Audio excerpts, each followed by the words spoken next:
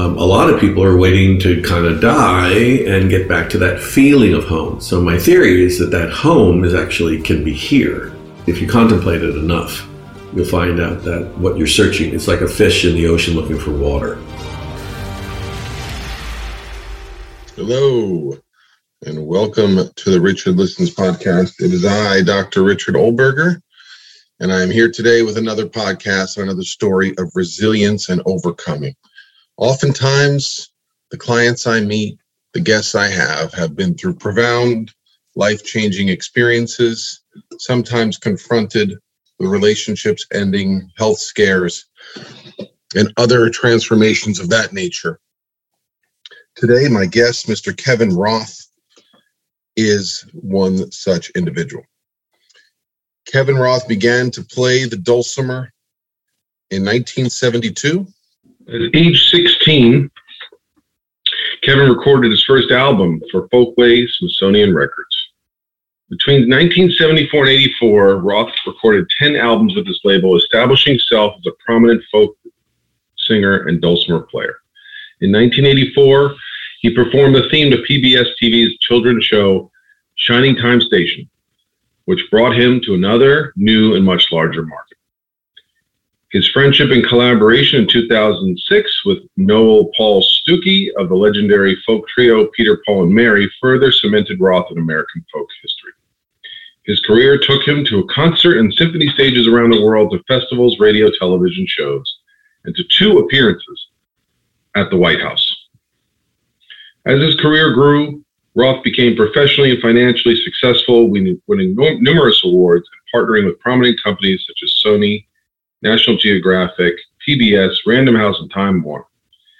Kevin was faced with a sudden diagnosis of melanoma, and it changed his life.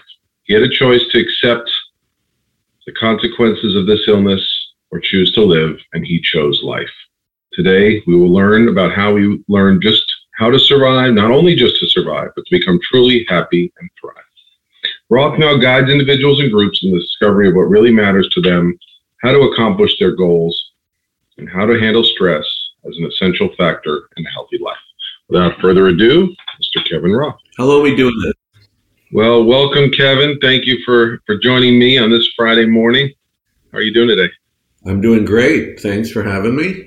And I see you have a dulcimer player on the wall behind you.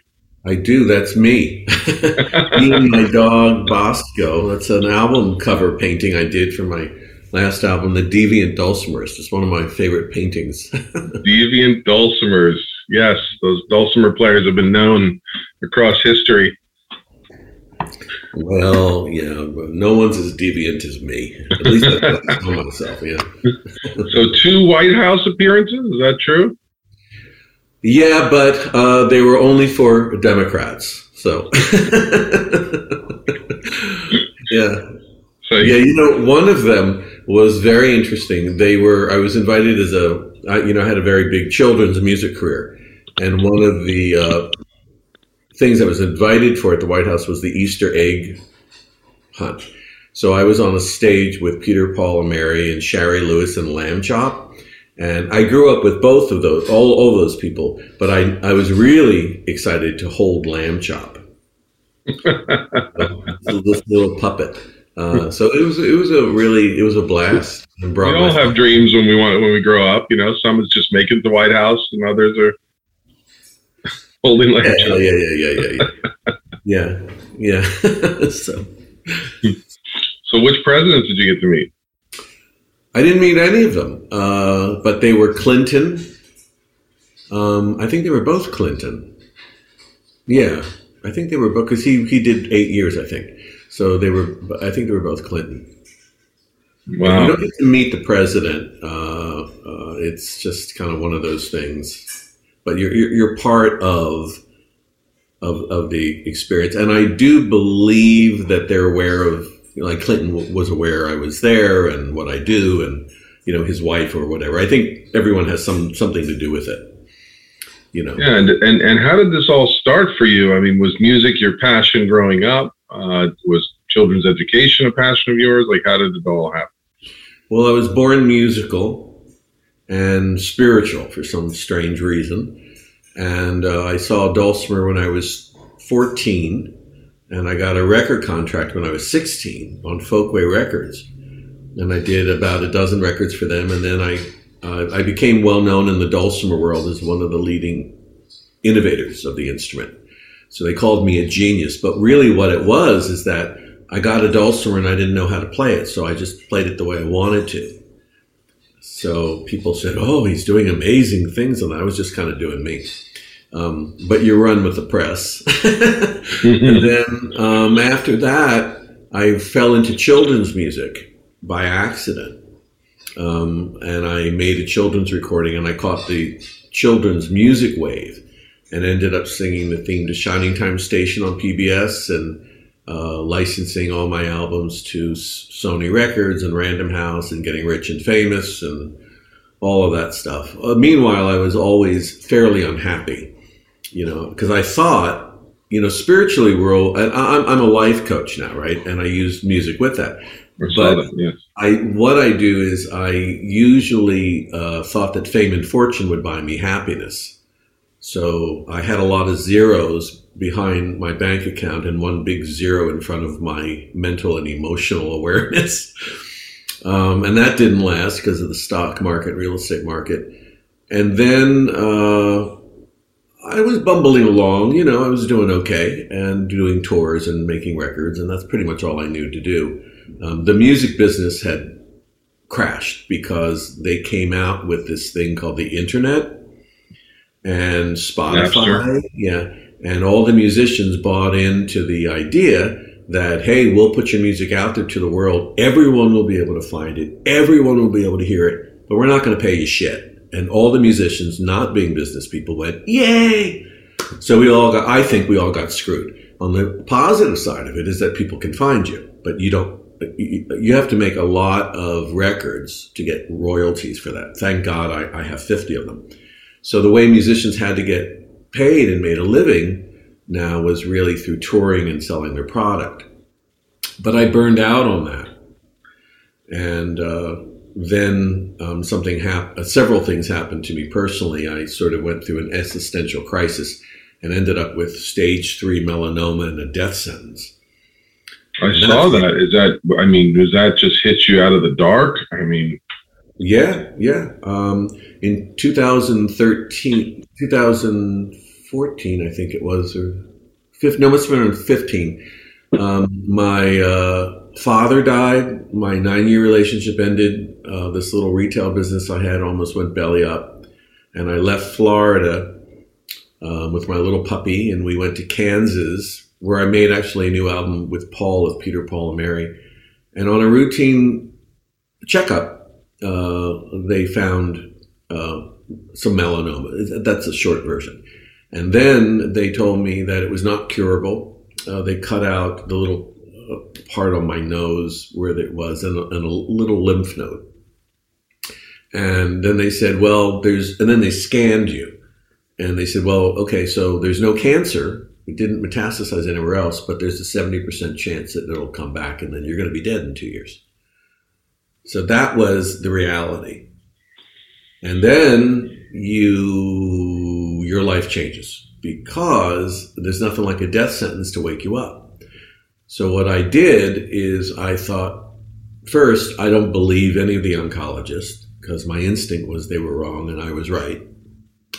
My second instinct was that there was another way to heal myself, and I needed to find an oncologist that was smart, and I did.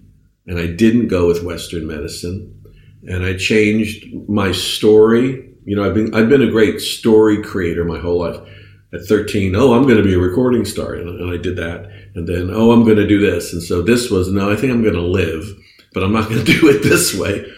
I'm going to get the hell out of Kansas. I'm going to go to California, and I'm going to live my life as a bohemian. And at least if I die, I'm going to be dying in a state that helps you die. In Kansas, they don't do assisted death. They'll sell you a gun to blow your brains out, but they won't help you there. So I came to California, and which is really important. Just to stop you for a Kevin, right? This even idea that we have a choice in the story, how we heal, how we respond to illness.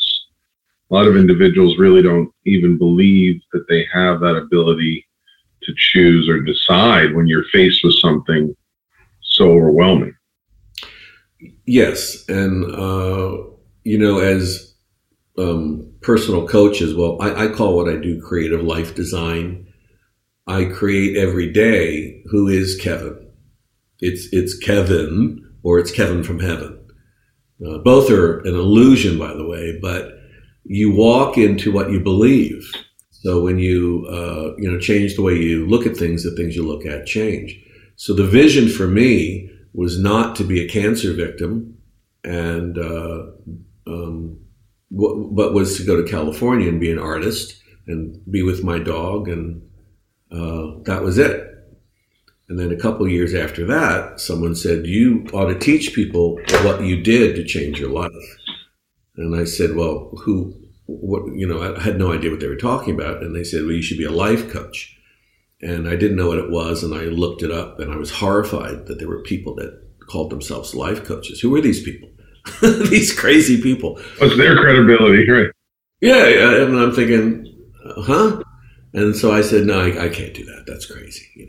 Call myself a life coach. And they said, no, you actually are one, because if you teach people what you did, and you're your own living reality, and you do this every day, and so far you're doing pretty damn well, what's phony about that? What's crazy about that? So I used the dulcimer.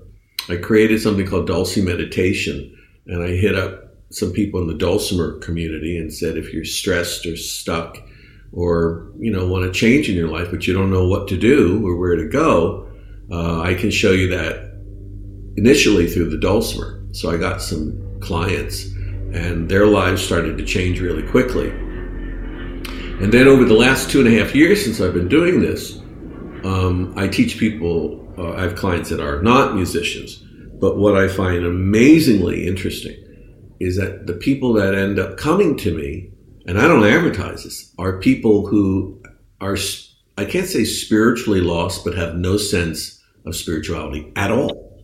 They've got tons of money, or they have all kinds of things, but they have like a bad taste in their mouth about religions. And spirituality is like, well, yeah, I bought a self-help book once, but they don't apply it. And spirituality is really key to getting through everything, really. And it's the interesting thing about spirituality, which people don't realize, that it is really tied to quantum physics. So I only teach what I experience.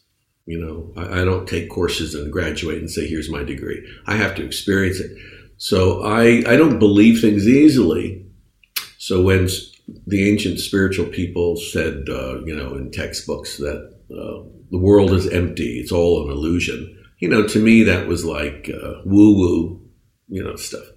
But then when I read science and they said basically almost the same thing, I went, oh, that's interesting. And then I tried it on for size, and it works. So that's what I end up seemingly to be doing. So did the health scare send you on your own spiritual journey? Was that? Oh yeah, right down the rabbit hole. Because I thought, if I'm going to be dead, where am I going? And one of the important things when you want to get your shit together, so to speak, is you have to have the intention and the determination to find out. If you're really hungry, you're going to find food. If you're really full, I could take you to the best smorgasbord in the world and you won't eat it, right? So I was really hungry. I needed to know what was going on. And nothing is random, but I happened to watch Netflix one day and saw a documentary on a guy named Yogananda, who was a spiritual teacher. And I thought it was interesting. And I watched it again, and then something inside me said, you should look for one of his fellowships. And oddly enough, in the middle of Kansas City, Missouri, there was a church literally across the street from my apartment. So you love it when that hits you in the face. Yeah, I mean, he didn't end up being like my teacher, but through going to that church and feeling better and calmer, I discovered a guy named Ramana Maharshi, who is a sage that is very well respected. and something called non-duality, and the whole thing started to click for me. In Kansas City, Missouri, Huh? in Kansas City, Missouri, in a church. That's where I found Yogananda. I thought he only had his stuff out in California or New York. I'd never expected it across the street. But it doesn't surprise me, because this whole thing is like crazy. Life is one big illusion, truly. But there it was, and I went to his church. I was incredibly scared. I mean, I didn't know what was going on. There was a death sentence at my door, and I walked into his church. I didn't know what they were chanting about, but I felt a relief, a great relief. And when I got back to my apartment over a period of time, I started to Google self-realization and spirituality, and then I found an author named Robert Wolfe out here in California, and also Ramana Maharshi. And as soon as I read their work, Robert's work is based on a lot of Ramana's work. I said, that's the ticket. This makes absolute sense. And then I moved to California. And what started to happen physiologically? What started to happen to the health diagnosis? And I mean, did you notice? Well, did you get it checked, or did you stay away? No, I found a woman on the internet named Prudence Sinclair who had meditated and done certain things to get rid of stage 4 melanoma, which is almost impossible to come back from. And she introduced me to the concepts of epigenetics, which is really mind-body connection. But what I did is, stress and inflammation are two of the big leading causes of cancer. So I lost weight by basically cutting out the crap food in my life. And I did a lot of spiritual study, a lot of self-investigation. I did a lot of music. And I planned what I was going to do. I said, I'm going to San Diego, and I'm going to find an apartment for $1,000, which was like ridiculous, but I did. And I'm going to drive my Jeep out with my dulcimers and my dog, and I'm going to be a bohemian on the beach and write stuff and see what happens. So I did go to my oncologist after a year was up, and I said, I'm going to California. And he said, well, we should do a CAT scan. And I said, what for? And he said, to see if anything has appeared. And I said, well, if it has, is there a cure? And he said, no. And I said, well, then why do I want to know? And then he said, to plan your life. And I said, what life? Because this past year, that's not been a life. That's been fear. I said, so what I'll do is I'll go to California, and if I cough up blood, I'll go to a doctor, and he'll say, oh my God, you've got 2 hours to live, and I'll be dead. But I'm not living in this state of mind. Forget this crap. There's no cure. And I'm not, I went into one of the oncologists that I saw for a second or a third opinion. He was in a place that had a lot of patients that were on chemo, and it was like walking into God's waiting room. I could not see myself looking like that. I mean, there's going to come a time where we all check out, but it wasn't going to be in my gut that time. So I came to California. The interesting part of the story is the oncologist said, okay, if you don't feel well, you'll know it, and then you need to look into it and then go with it from that. But after a few years passed and nothing came back, because I go to a dermatologist 2-3 times a year to be checked up, for checkups, I realized that I was past the death part of it so far, after 5 years. And then it dawned on me that there was no reason to go back to my old way of living or my old way of thinking, because this was working. And that's when I became a coach and started to teach people what I do, or my philosophies or my thoughts. Yeah, so let's talk about that. So lifestyle redesign. Yeah, creative life design. Creative life design. Yeah.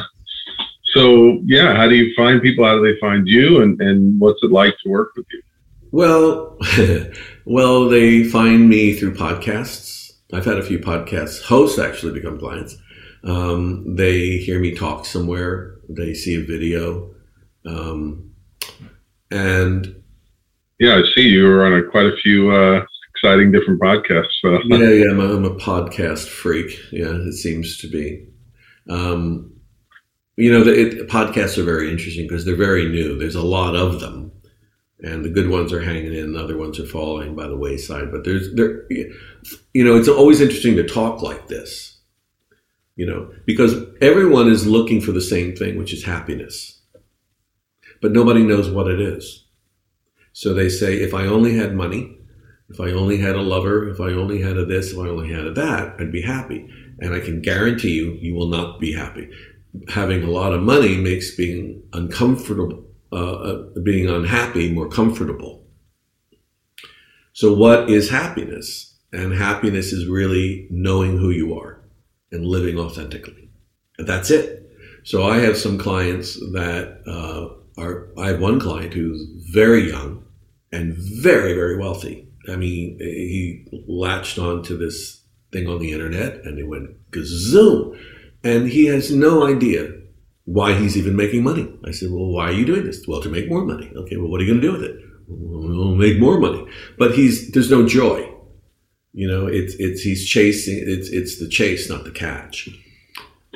So if you can live an authentic life where you're living within your means, you got your health, you learn to love yourself, you have a relationship with yourself.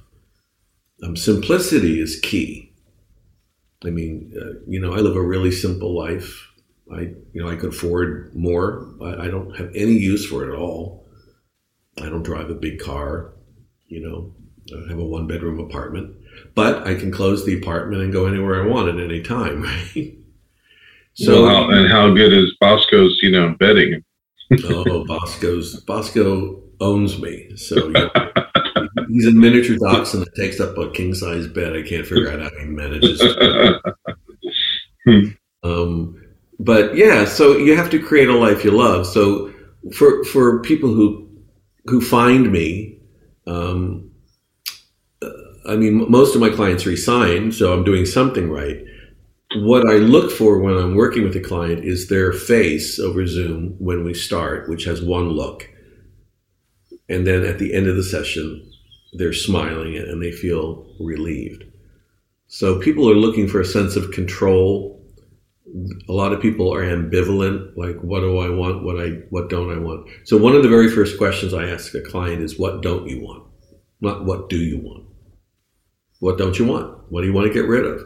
And then why are you holding on to that? So people think they don't have options.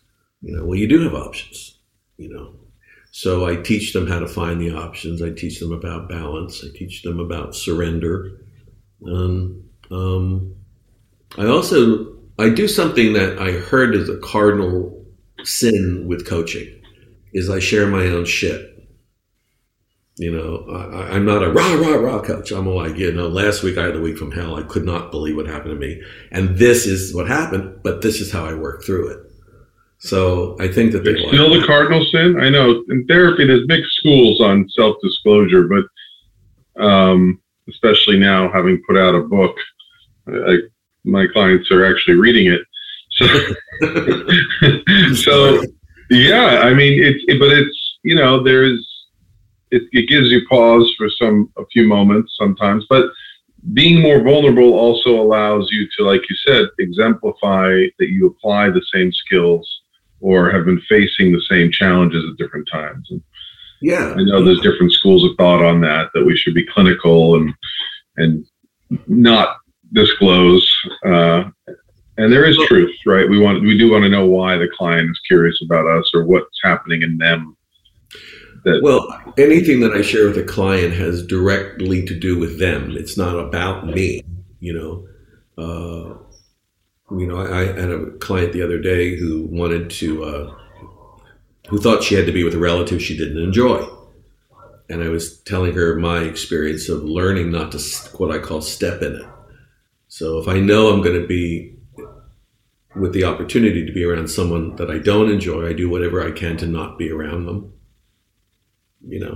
I don't feel like I need to be around them, but the old Kevin would. out of guilt or out of whatever. But I don't do any, there's nothing like a death sentence to wake you up.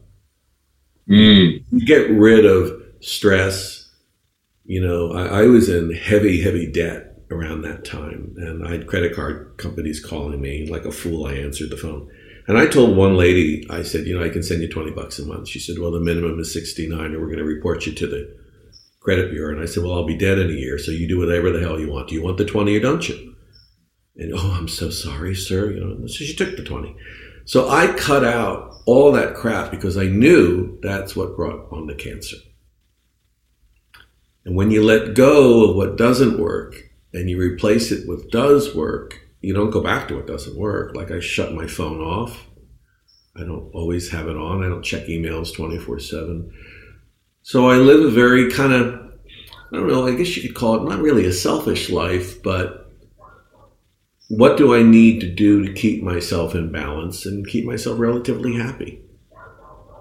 And that's a key concept that comes up in a lot of my sessions, right? Like this idea of being selfish. It's a bad word, right? Like to think of ourselves more. Right. Better word. Right. Like that, but even just the idea that, right, it's selfish. Thinking of yourself doesn't mean in opposition to others. That's true, yeah. And, I'm a firm believer that I'm not supposed to be happy all the time.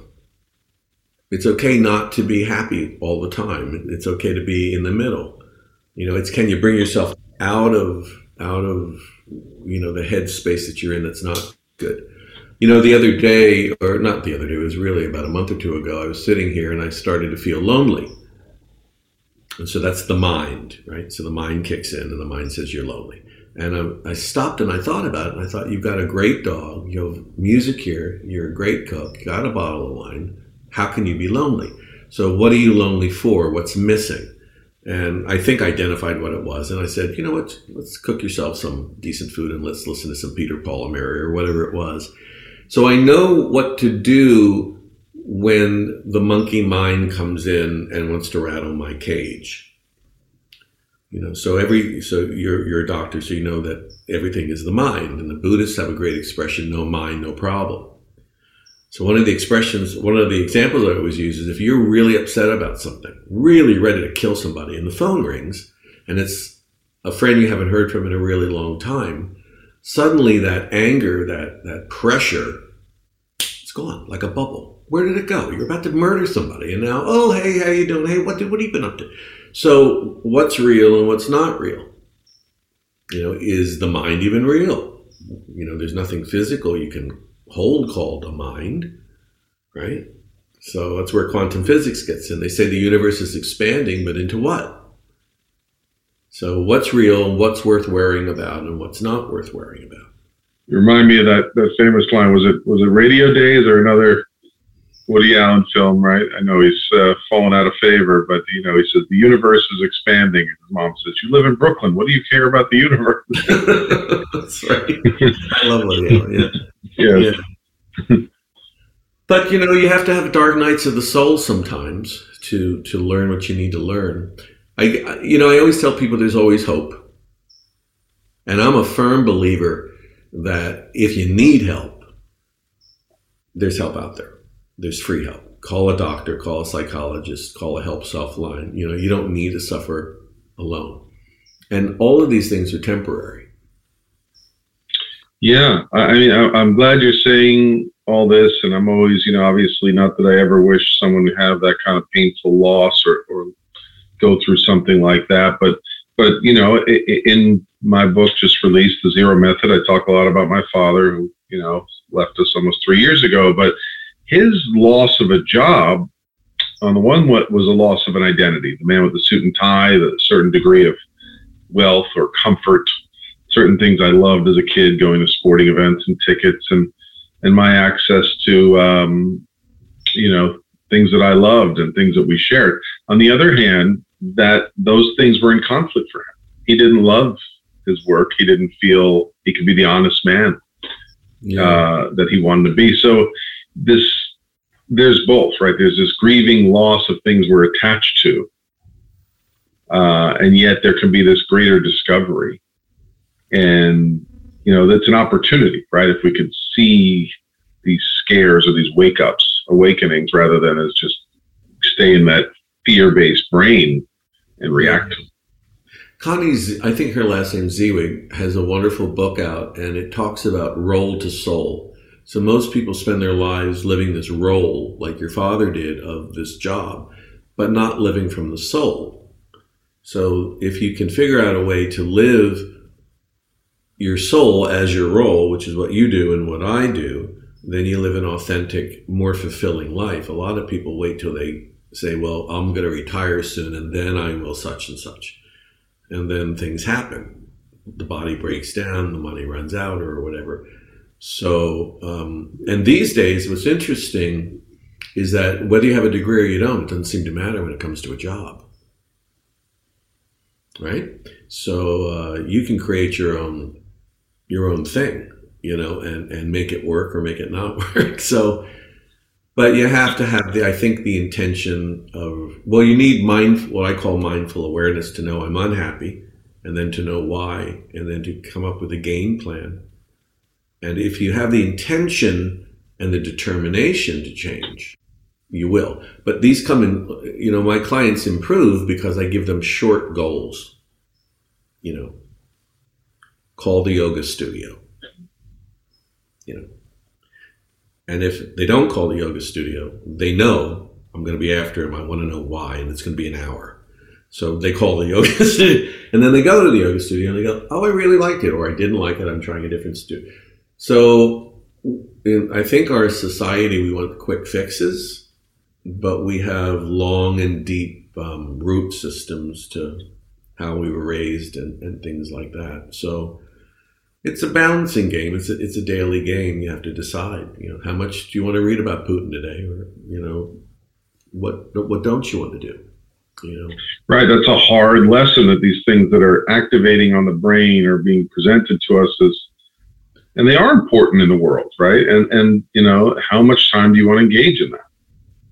How much time do you want to engage in the relationship drama, in the conflict at work, right? How much do you want to give to it? Yeah, it's the self-care thing. I was out for a drink with a friend the other night who was telling me about his dating issues.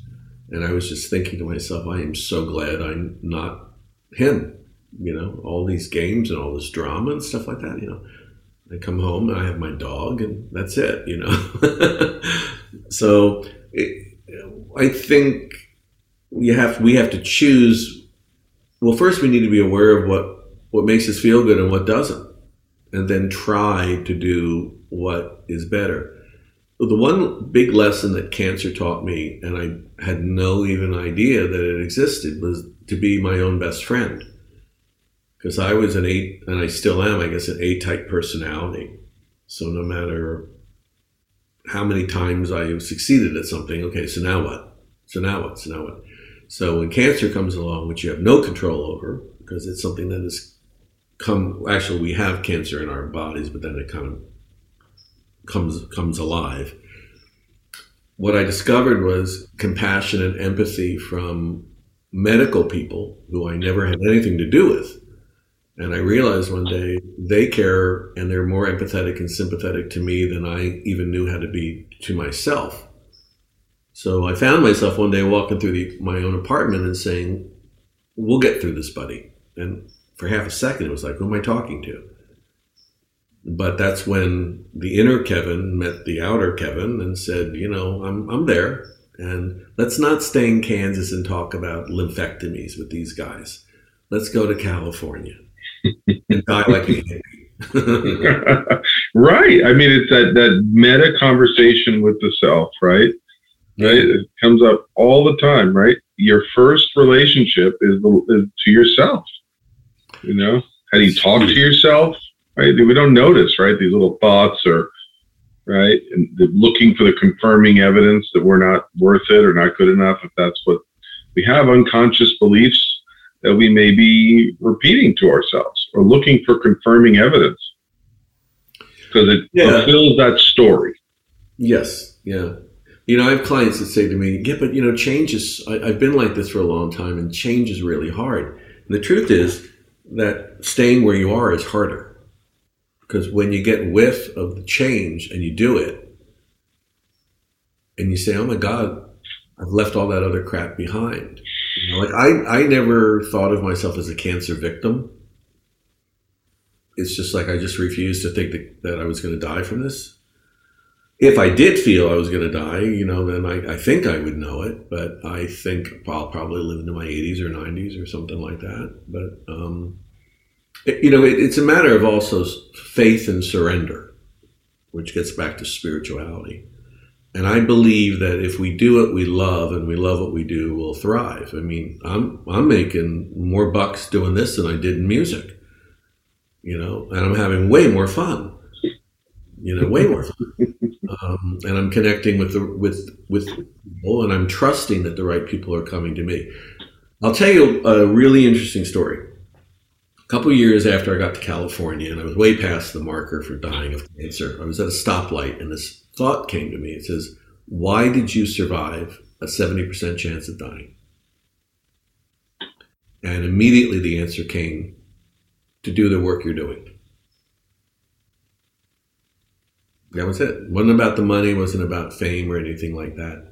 It was about sharing this experience with people and helping them realize their own potential and vulnerability, and that there is an interconnection, which is, you know, it's the circuit breaker in life. And it's fascinating. It's really fascinating because it's not religious. It can be found through Jesus, Buddha, Muhammad, Peter, Paul, and Mary, or Jackson Browne. It doesn't matter. But when you find it, you connect to it, you get the juice, and then you find that that's really amazing. And then, like I said earlier, you find out that the quantum physics, Dr. Robert Lanza and all these other, even people as far back as Albert Einstein, they all say the same thing. And then you begin to look at your life from a different viewpoint. Like, well, what is important and what's real? And then you try it and it works. And another aha moment, and that's the game. I'm laughing because I was at like high school parties reading a book by Alan Lightman called Einstein's Dreams. Mm-hmm. I'd be like in the closet reading. I was so fascinated by this concept of alternate realities and being able to pause time or space-time relationships. Yeah, it's all interesting. Of course, there's the practical. You know, someone comes to you as a patient or client. They come with a problem. They don't want to know about quantum physics. They want to know, how do I get out of this relationship, or how do I get unstuck? You know, you can't tell them, well, there is no there. There is no you to get. They don't want to hear it. They can't hear that. So you have to give them the practical, and then you begin to prove it that they can lighten their load. You know, so it's a process. Yeah. So you mentioned like people re-sign up. Is it like an 8-week program? Is it a 4-month program? Is it groups? Like how do you orchestrate it? Well, I'm beginning to work like at corporation, you know, with corporations and things like that. That's group. But I work one-on-one with people. And the first 3 months is getting to kind of know who you are and why, what matters. The next 3 months is applying that.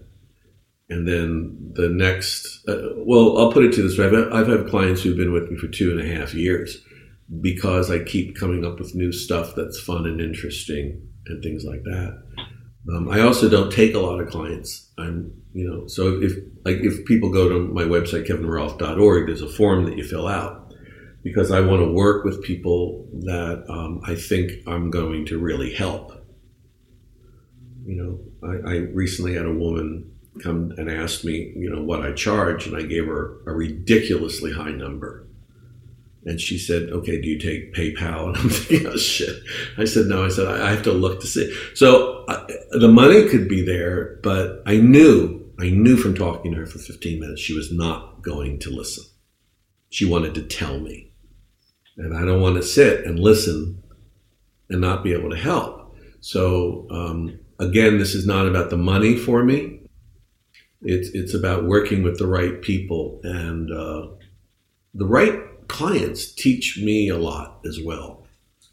It's really interesting. So you fill out a form, and then there's a free 30-minute consultation. We see if we're, going to work together. I have no interest in being a rock star coach or anything like that. Although some who've been down a similar path to you may be drawn toward working with you.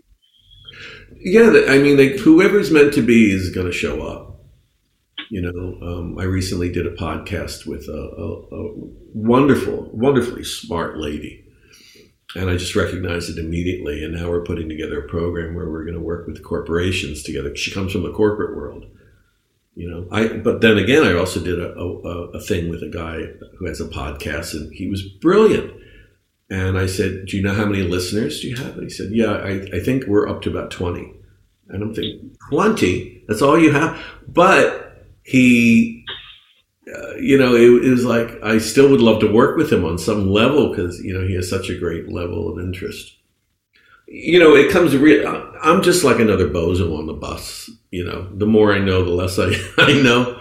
But I do know that I help people because they tell me that. And people aren't going to repay you for something that they're not happy with. And that's good. That means I can pay my rent. Are you doing it face-to-face? Are you doing it Zoom? Is it global? Well, it's Zoom. I talk to people all over the world. My clients are not over the world. The podcasts have been as far away as Australia. I like it over Zoom, and that's what COVID, all of this started for me right before COVID, almost right at the time of COVID. So it was kind of convenient that the Zoom thing happened. But I do, in person, coming from a concert background, what I call a musical TED Talk. I tell my story because I'm a good storyteller, being a songwriter, and then I add music at the end. Wow. Yeah, so it's like a musical. Someone said that to me. It's like a musical TED Talk, dude. And then I do a workshop, and you come and I explain. I have a course on Teachable, creating a life you love, or something like that. I forget what it's called. But it has 8 modules. So I basically have a workbook that I go through the 8 modules with people live, and gives them something to think about. And I'm writing a book. I'm writing a book now called The Longing. The Longing. Wow. Yeah. My theory on it is that we're all looking to get back to this thing, we call it God or Jesus or the absolute.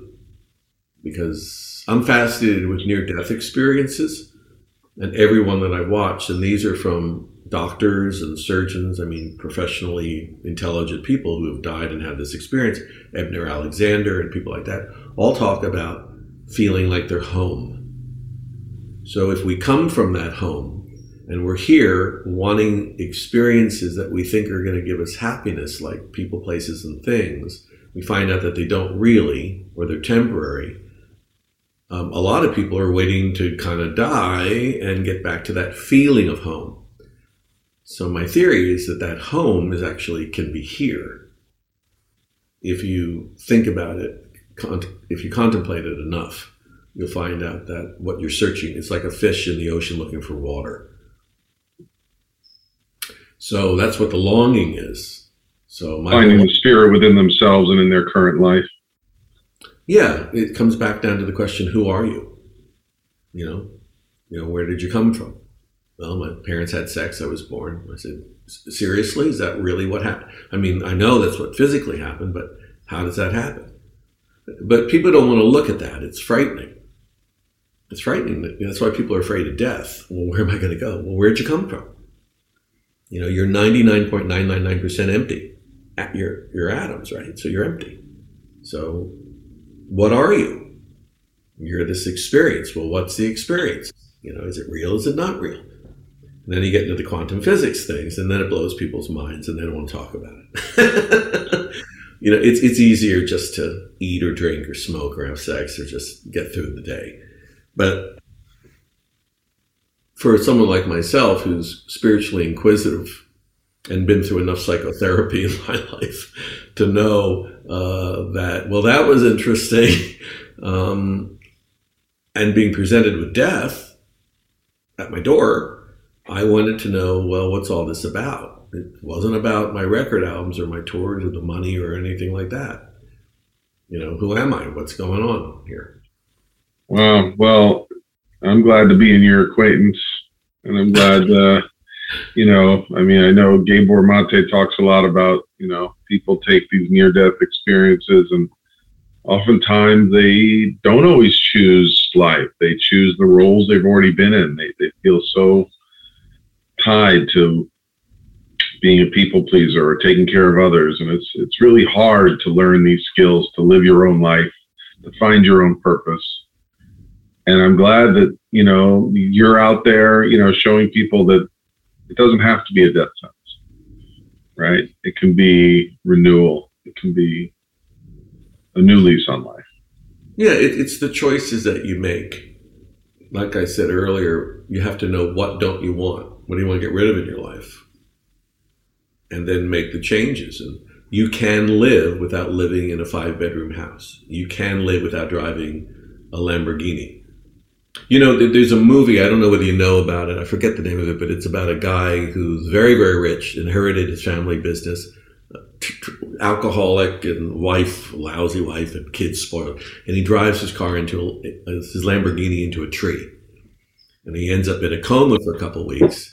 And when he wakes up, he has complete amnesia. He doesn't remember who he is, what his life was, or anything like that. And so he has counseling that comes and says, look, Richard, this is who you are. And they prove it to him. And he's aghast. He's aghast. He said, oh my God. And he becomes a missionary. Now his wife and his family and his business all try and sue him because they think, he's pulling this missionary crap to get legally out of paying. But he literally becomes a missionary because he cannot accept the fact of who this guy was. And it was a fascinating film because he literally not just woke up from coma, but he woke up spiritually and he had like a second kind of life.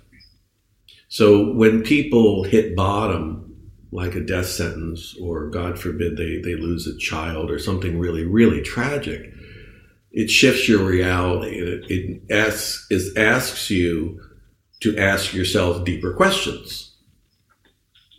And if you find the right answers, you're relieved. There's a lot of joy in finding your place, I think. That's my sermon for a Friday, dude. Well, thank you for joining me, Kevin. Tell the listeners how they can reach you, how they can find you, social media. They want to book you for a musical TED Talk or a podcast. Yeah. Well, the best way is just through my website, kevinroth.org. I don't do a lot of social media stuff. I'm not a Twitter guy or Instagram or anything. I have a Facebook account, Kevin Roth. I'm on there with my dog. Can they hear you playing music on there, or is that? Well, I have a lot of YouTube videos. Yeah, I have a lot of albums. If you go to Amazon or iTunes, there's all my record albums are up there. There's one called Dulce Meditation, which is all dulcimer instrumental. It's with the backdrop of the rain. Wow. Yeah, people really like that. Okay. If they want to try that one. Yeah, they contact me to buy dulcimers, and so I'm findable. Findable, yes, and probably without knowing it, we've heard your music on PBS or across our journeys. Yeah, well, millions and millions of people watch that show, Shining Time Station, with Ringo Starr as the conductor. So they were lullabied to my music as the theme. Well, thank you, everyone, and to Kevin Roth for joining me today on my podcast and teaching us with humility about being a survivor, how to face life-altering news, and how to be your best self and recreate your version of life, your story of your life. Kevin is a life coach. He is available for consultation and for designing your life and telling the story you want to create towards happiness. Again, I'm Richard Listens, clinical psychologist. If you or someone you know need help, please reach out to me. If you haven't already, please download my book or pre-order one for you and your loved ones on Amazon, The Zero Method, Awaken the Hero Within. Thank you all. Have a great day. I'm Richard, and I'm out.